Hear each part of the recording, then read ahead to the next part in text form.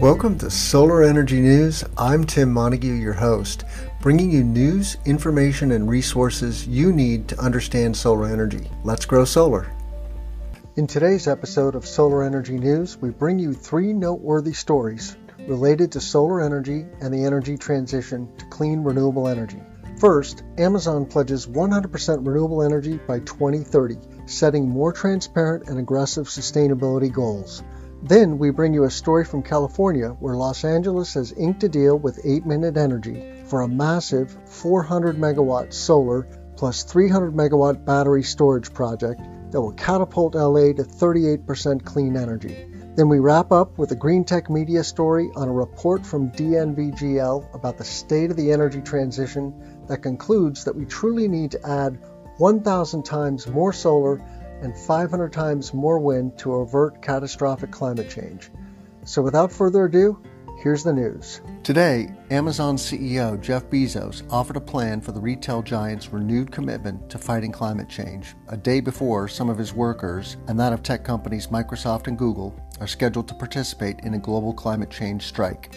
At a Washington, D.C. news conference Friday, Bezos said that Amazon would reduce its carbon emissions to a net zero by 2040, a decade earlier than called for in the Paris Agreement, the International Climate Change Pact. Quote, "We're done being in the middle of the herd on this issue. We've decided to use our size and scale to make a difference," said Bezos, Amazon's founder. Bezos also said he's co-founding the Climate Pledge with Global Optimism, a nonprofit promoting social and environmental changes started by Christian Figueres, former climate change chief at the United Nations. The Climate Pledge will send an important signal to the market that it's time to invest in products and services the signatories will need to meet their commitments, Bezos said. In other climate change reduction news, Amazon also announced 1. Creating the Right Now Climate Fund and committing $100 million for conservation to protect forests, wetlands, and peatlands globally. 2. Launched a website to publicly disclose its climate change efforts progress, sustainability.aboutamazon.com.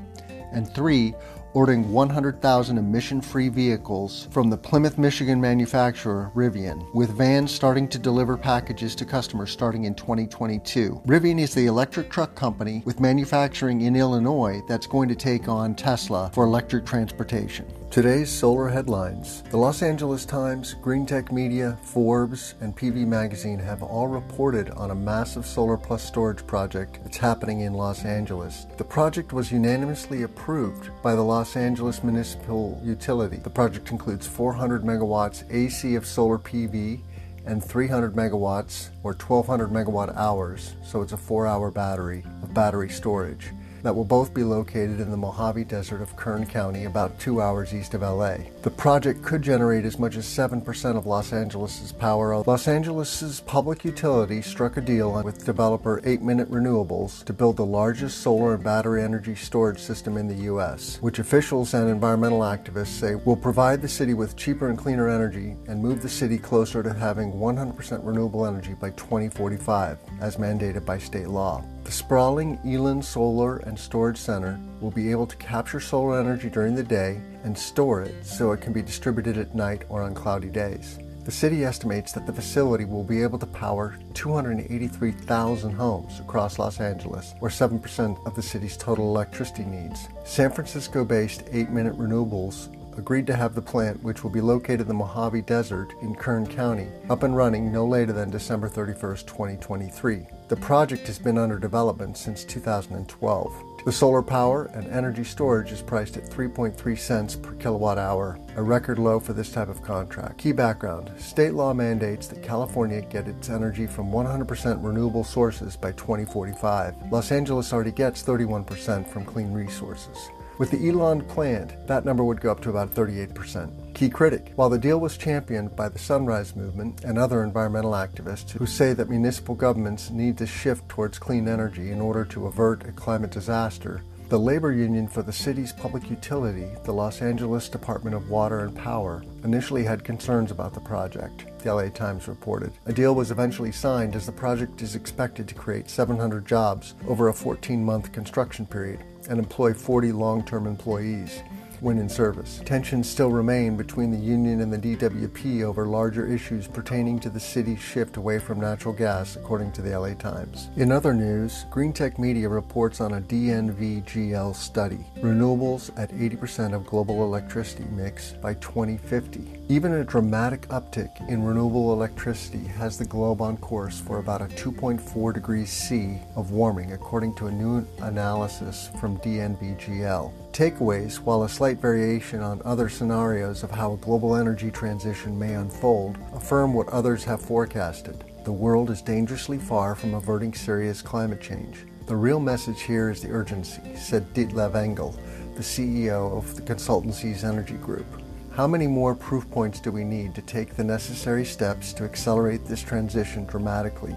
Because time is of the essence. Technology is there, but regulations need to be picked up. Currently available technologies can close the gap between its forecasted 2.4 degrees C and the 1.5 degrees C scientists say is the upper limit of warming we are to avoid if we are to avoid catastrophic climate change, DNVGL says. To bridge the gap, the firm said the world needs to grow its solar capacity by 1,000% and wind power by half as much in the next decade. To support the 50 million electric vehicles that would need to take to the world's roads annually, DNVGL calls for a 50-fold increase in batteries, new ultra-high voltage transmission, and massive build-out of charging infrastructure. That reality is not what DNVGL's current energy model predicts, though.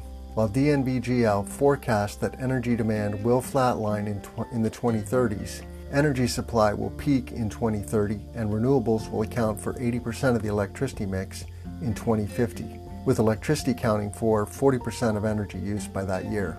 That all adds up to 2.4 degrees C of warming, above pre-industrial levels. That's a decrease from the approximately 2.6 degrees C the company laid out in its 2018 Energy Transition Outlook. In DNVGL's most recent model, electricity will knock out some coal and oil in final energy consumption, but the two remain part of the mix through 2050. DNVGL foresees peak gas in 2033 and peak oil in 2022.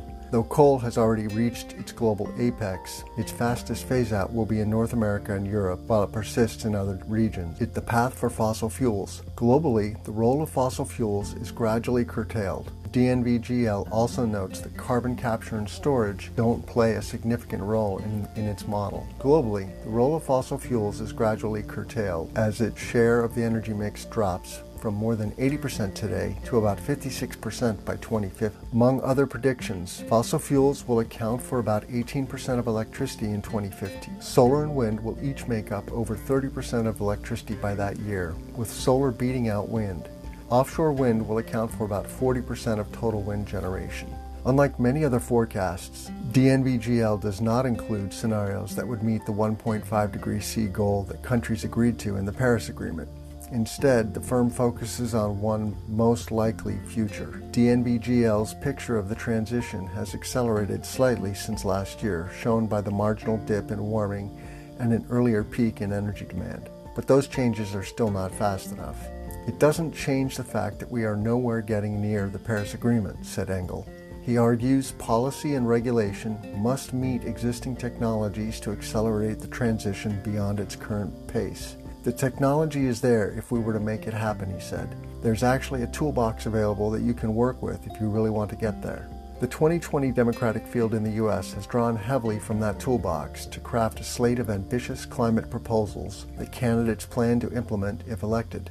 Though most of those plans call for net zero emissions by mid-century, if not earlier, DNVGL's analysis may provide a bracing dose of realism about the current state of the transition. DNVGL also forecasts a faster transition than some other analysts. An energy transition report produced by the consultancy Wood Mackenzie projects 3 degrees of warming and energy demand increasing through 2040.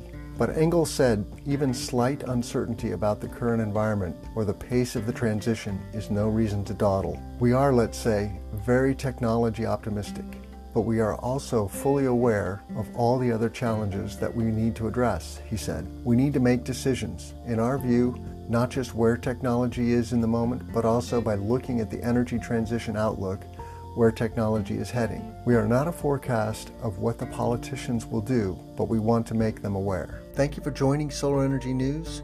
You can find all of our content at montaguesolar.com.